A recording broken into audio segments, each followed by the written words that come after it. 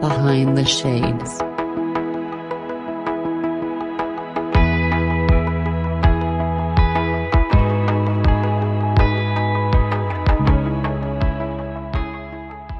My name is Monique Davis. I'm a registered nurse. I am a teen crisis coach, and I invest in real estate. You can find me on all the social medias. My link tree is attached to my social media at Facebook with just my name, and any information that you want on me is somewhere in that link tree. Perfect. So take us through the beginning of your journey into parenting. How did it all start? And was this something that you always thought you wanted to do, or was it like, well, I have kid number one, I got to make it work now? So tell us, how did it start? So actually, my journey started when I was 19. It was unexpected. I really didn't have plans on having any children. I think when you're young at that age, you don't really, well, at least I didn't. I didn't think about having kids at all. And then I was 19 and pregnant. So my journey started then, and I still didn't plan to have any more children after my first one. And yet I ended up with four. So I think God had other plans for me. I remember a time in my late teens around that age where that was always on my mind. I'm like, if I take it to the next level with my girlfriend, what if she gets pregnant? I was like living this paranoia where it could be like, as soon as, for example, you kiss, or she gets pregnant. Like it was just like this weird mental view of it I had, right? But when you had your first child, and this was something that you didn't think you're going to have, did you say, okay, one's enough? But then when you look back and you have four later, you're like, okay, I kind of made it work, and I'm raising beautiful children, and here I am today.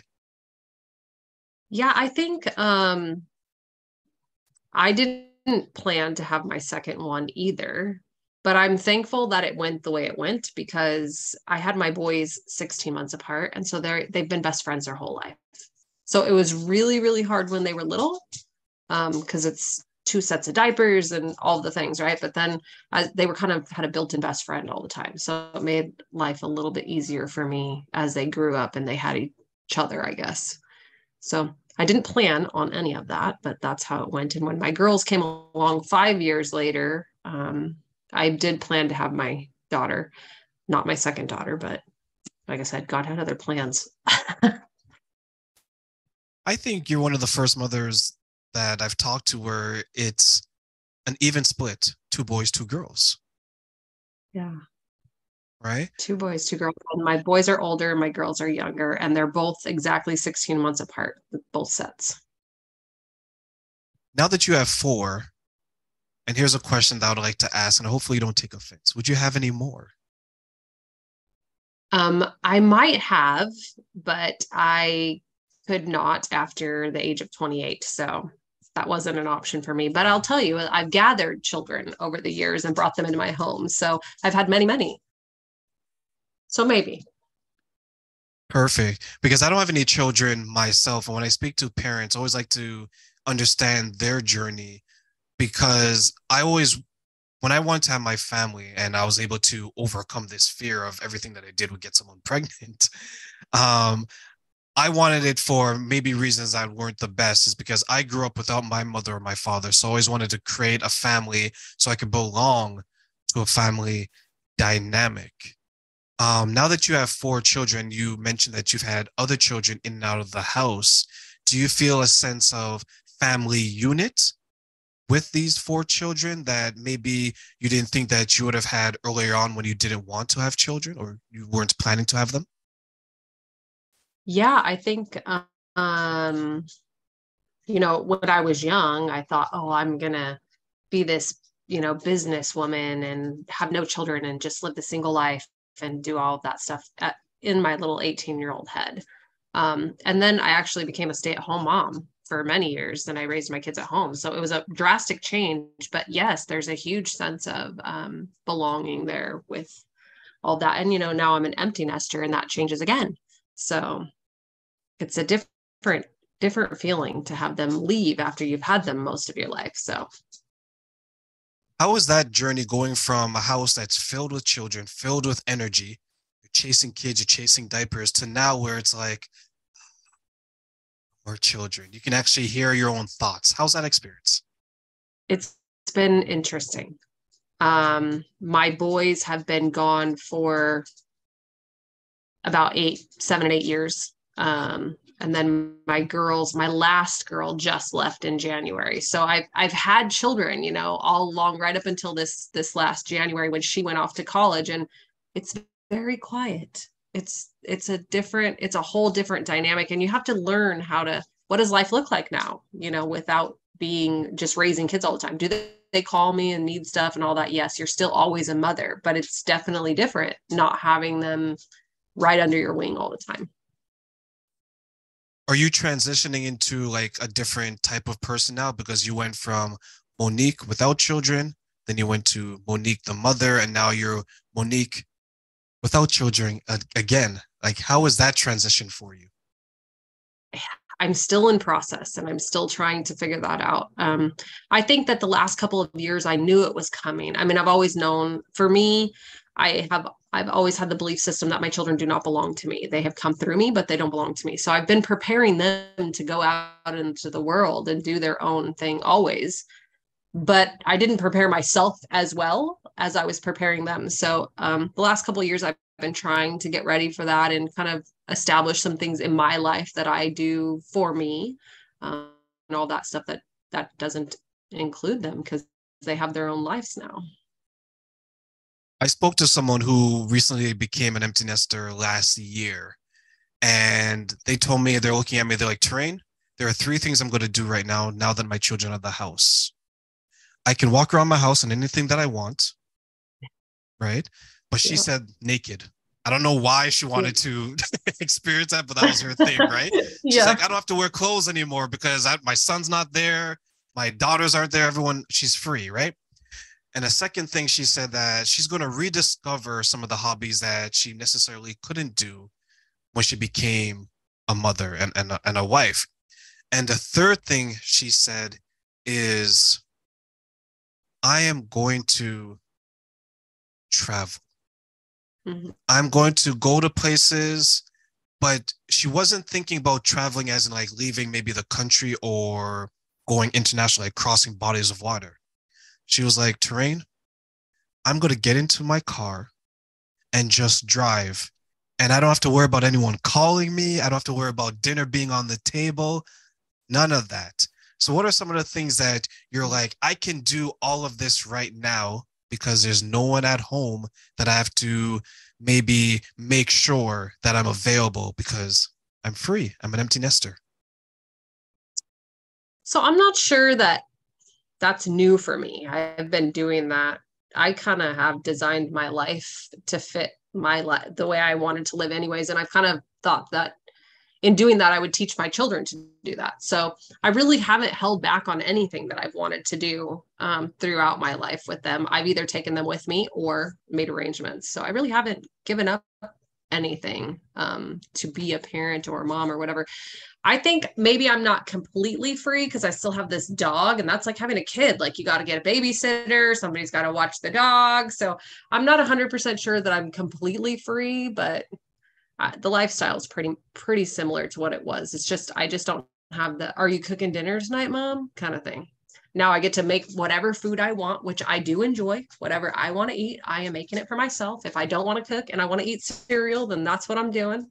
So that's nice. I like that. But everything else is it's pretty much the same aside from noise level. But when kids become teenagers, they don't hang out at home often anyways, or at least mine didn't. They were off and running anyway, so had jobs and all those things. So it doesn't seem like it's a huge difference, other than those sometimes that I just wish I could walk to their room and see them sleeping in their bed or something. Did you find it sometimes a little bit draining, I guess, because you're taking, as a nurse, you're taking care of people at work, and then at home you're taking care of people as well. How were you able to balance both of those situations?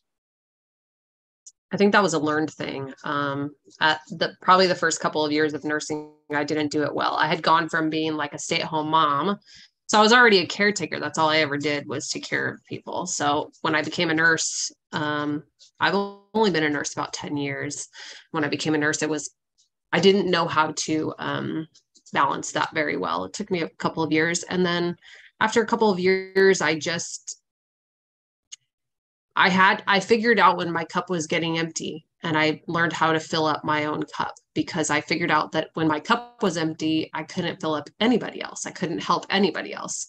So I'm a really big, when things are getting a little empty, I go and find some nature. I'm a big one for the forest and running water and all those things. And I journal every day, and I meditate and do different things like that to kind of keep my cup full. With your children leaving the house, and I think your boys are the oldest, right? Your two sons. Mm-hmm. Yep. Are you ready, respectfully, to become a grandmother? Yeah, I am ready. I don't know that they're ready quite yet. I would have been ready already. Go ahead and bring them. It's really different with when you have so many children, because all of my children did not stay like in a hometown, right? So they all went away. They all left and went to different places. And as when you have four, how do you decipher like where do you live so you're close, so you have the ability to be close to your grandkids? Well, that's not an option for me. I'm going to be traveling to see all of them no matter what, because they're all in different areas. But I would say, am I ready? Yes. I'm ready when they are. I'm not pushing the issue. If it doesn't happen for many years, that's okay. Whenever they are ready to be parents, I'm ready.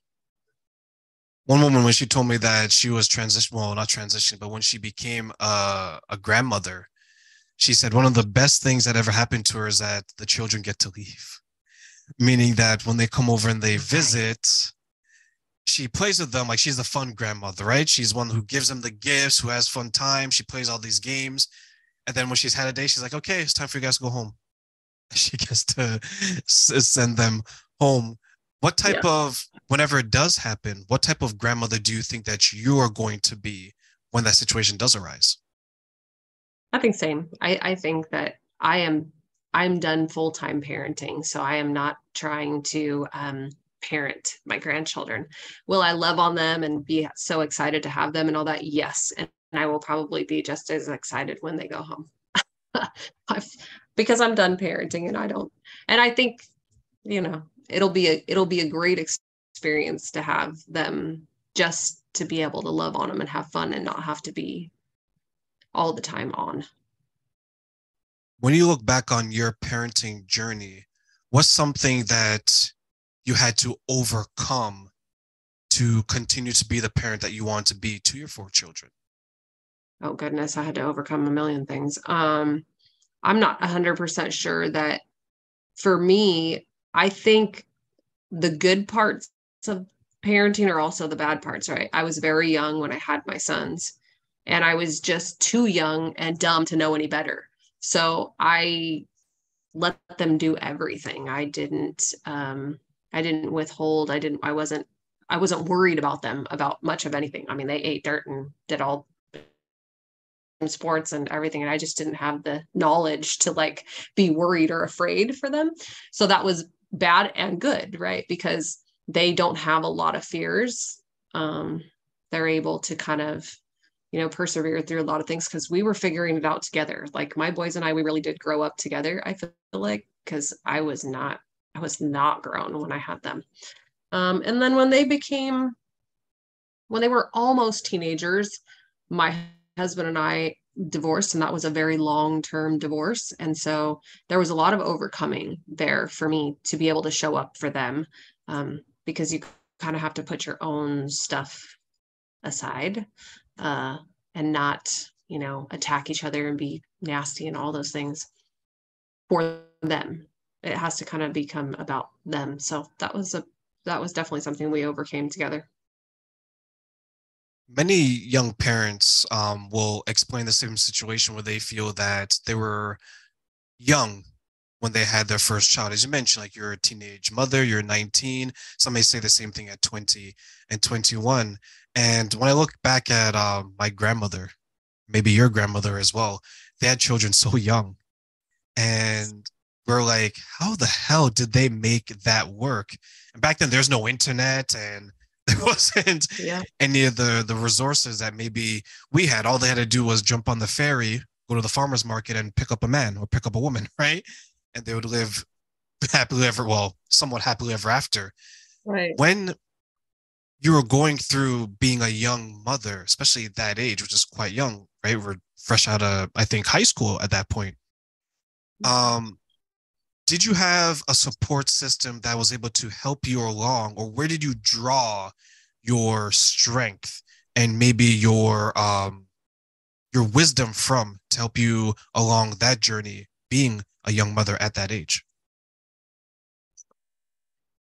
I really figured it out on my own a lot. I'm just very determined and I don't quit no matter what. But my mom was very much like, well, you put yourself here, so you're gonna figure it out.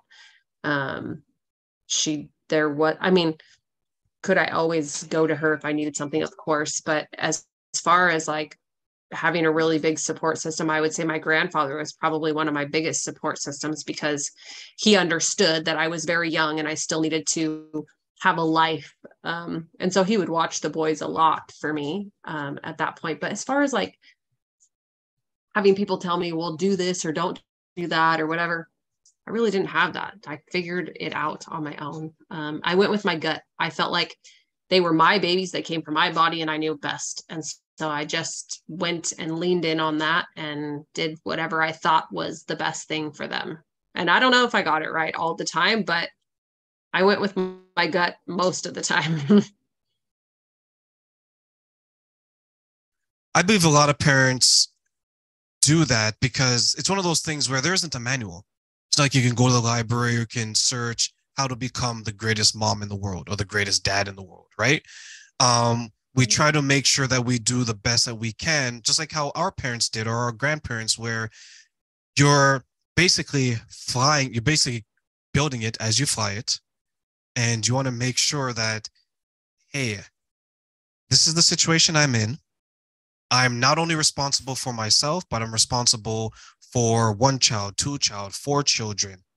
I have to make sure that they're going to be okay as well. Were you always this assured of yourself where you're saying that I know that I can do this? So Monique, you better get ready to do this. Did you always have that type of confidence? I don't know that it was confidence. It was like I felt like there was no other option. I wasn't confident in my abilities at all, but I felt like, well, what are the other options? You know, you're going to figure this out and do it the best you can and hope that you don't mess this little baby up. And that was what I went with. But as far as confident, no, I didn't feel confident at all. I felt like I didn't know what I was doing from day one. I didn't believe that a hospital would hand me this baby and let me leave with it, but they did. You're probably thinking, oh my goodness, my life is changing before my eyes. And was it was there something like what changes did you have to make in regards to how you were operating your life as you're having child one, two, three, and four? Well, I mean, I think when I had Eli, my first son, I was just so selfish, right? Like I was a teenager. I don't even think I had a job. I was like just a hot mess. So I had to get responsible really quick and I had to figure out how to put him before anything else. And you learn how to do that really, really quickly when they hand you this baby because there's not another option, or there wasn't for me. It was all about him at that point. So your whole life changes. I mean, I wasn't going out with friends anymore. I wasn't, doing the things that I want to do. I wasn't sleeping in, which I loved to do. I wasn't doing any of the things that I wanted to do anymore because it wasn't about me. It was about him. And that continued with each child. Each child brings another level of, what you're giving up and making space for and time for. And there's not, hopefully you get some time for you in there, but who knows? Not often when there's four. Parents go from lots of sleep to absolutely no sleep very, very quickly. And there was one person that shared this story where she had to learn to sleep when her child was sleeping, because there was nights where she was just like a zombie, where she was so sleep deprived, she was bumping into things, she just didn't know where the day was going. And for the next generation of men and women who are looking to be parents, who may be parents right now, what advice, Monique, would you want to give them in regards to making sure that they're as successful as they can be when it comes to parenting? I think you get so much advice. You get so much, don't lay them this way, don't feed them this way, don't let them have this, don't. I think that if you just stay with the fact that you know this is your baby, you know what's best, you know how to care for them, that it's innately in you. And the other thing I would say that I didn't do well, and when you get past points, you look back and you say, oh, I really wish. And it's to be present, because I was the one that wasn't, I was worried about the dishes in the sink and the laundry piled up and all that stuff. And so I missed moments with them. And the one thing that you don't ever get back with anything is time.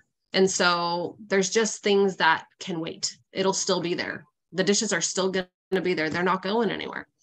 So if I had to say, my advice would be present in the moments, because you only get so many and then they're gone.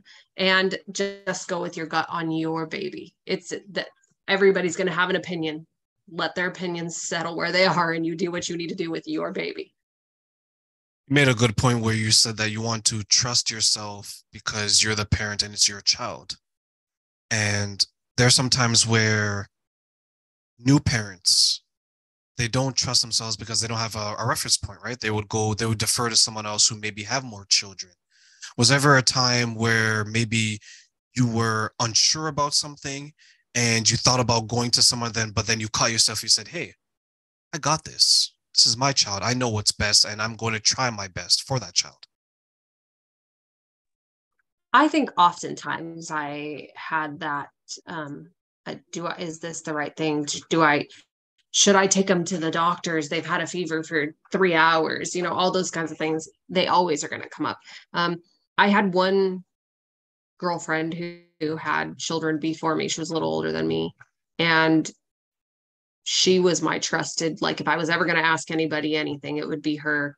But I felt like if I didn't learn this and figure him out on my own, if we didn't get in our own rhythm and I didn't know his cues and what to do with them on my own, would we ever be cohesive and get into that group? I just was questioning that. So I did every single thing I could to figure it out on my own prior to going to anyone else, because every baby is different. Every parent's different. The connection is different. And so, yes, they can give you advice and say, well, try to do this or try to do that, but it may not work with your child the way that it worked with theirs. So When you're assisting your clients in regards to helping them along in their life and some of the situations that you've gone through, do you see yourself in some of the men and women that you are assisting? all the time. And if I don't see myself, I try to imagine what it would be like, or could I have been in that position? And if I had been in that position, what would it have been like for me? Because I think that that's the best way to help and treat, is to be able to see it from those eyes and not from yours. There's always one question I like to ask before I let my guests go. And the question is, if you were to meet all the people that you've impacted positively, not the ones that, that want to say Monique's the devil, right? But the ones that you've impacted positively, what's something that you would want to say to them to make sure that they continue being the best that they can be? Wow. I I think that I think when if I make an impact on somebody, I'm actually always grateful that they shared the space with me, that I was allowed to go on the journey with them, because you're not always welcomed on everybody's journey, right? And that's okay. So So always to me, it's a thank you first, and then it's a share. Keep sharing what you learned and what you know and how you got better and all those things, because that's the ripple effect. And that's really all that I would say, is continue to share. You shine your light now because you've seen a light, right? The light guided you. So now be that light and shine that for someone else, because they'll see your light differently than they see mine. So that's always, I guess, would be my advice. I would probably say the same thing, because to be allowed on someone's journey is a reward in itself, especially if you know that the person came to you said terrain. Because of your advice, because of what you're doing, because of your assistance, I was able to do this. Somewhere along the lines as your nurse, right? You're helping people get better. And then when you're speaking to other people, some of your clients, you're helping them improve as well. Like day in, day out, you're in a way impacting a number of people positively. And if you compare it to your children, let's say, for example, I said this at one of the talks when it was my grandmother's birthday. I said, you look at this woman right here. You look at, let's say, for example, my grandmother. You look at Monique. And you say 4 children came from her. And then if those 4 children have other children, then these other children all roll up to you, and you can see your impact generation to generation to generation. Looking at that perspective, how would that make you feel? Yeah, I think that that's awesome. And I think that I was fortunate that I had a mother who basically told me always my whole life. She said, look, I screwed up a million things, but I was doing the best that I could do. And you need to go be better than me so that the next generation is better than me and better than you. And I've told my children that same thing, and any clients, learn what I have, right? Take what's good about me and then go make it better. Keep the good and leave the bad, but go continue to make that better, because I think that that's where the ripples come, and those generations, right? Like you look back and you think, well, some people never change those generational things, and the cycle continues, and the ones that do, it changes the entire cycle for all generations to come. That's amazing to me.